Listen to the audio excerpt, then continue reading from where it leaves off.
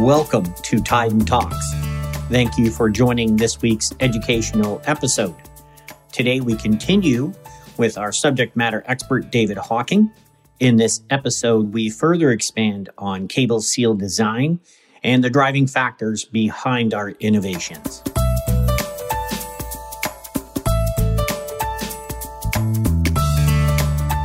Thank you again for joining us, David. And now with our mini-lock cable seal available to Coca-Cola, as I understand it, marking capabilities became an important factor. Could you elaborate on new requirements or improvements that Coca-Cola was looking to implement? Coca-Cola was looking at other options than this breakaway product that we've already described. And there were a couple of reasons for it. The first was from a cosmetic standpoint and a marking standpoint. As was noted, the body of that breakaway seal doesn't have much in the way of flexibility. It's a piece of aluminum. You stamp a number in there. You might be able to put a small alphanumeric identifier, but that's really about it. You can't do anything in the way of color coding. You certainly can't do anything in the way of barcoding, and that's where a lot of the industry was trying to move to eliminate errors, to make inbound and outbound loads simpler as far as the recording of the seal numbers and their locations on rail cars or tank trucks. So you couldn't do that. The other thing that drove it was the action of the breakaway seal itself. And as we said, while that seal was very secure, you had to load it through. You then had to make sure you had the set screw on there properly. You had to wind it down. You broke off the piece, and then it was secured on the latch or dome lid or wherever the particular cable seal was affixed. A couple of problems with that.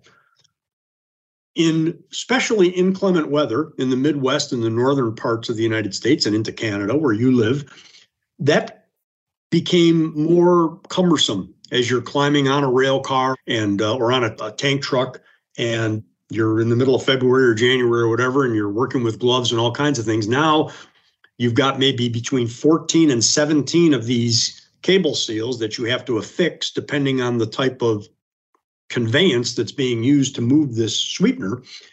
And you've got these little tools that may or may not have remained preloaded into the cable seal.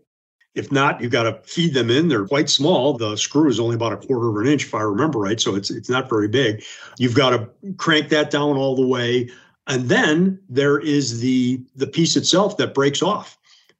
Were those collected and brought back? Not usually. They were just kind of tossed aside and thrown onto the ground at the loading station. There were two problems with it.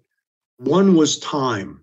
It took a lot more time for those cable seals to be affixed, as secure as they were.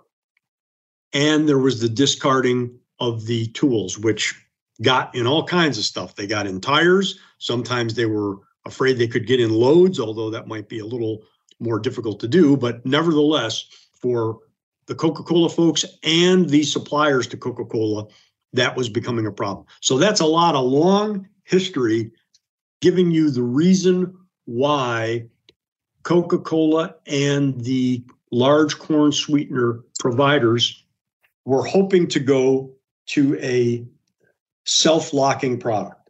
So one that did not need that tool, one that had better capabilities as far as marking went.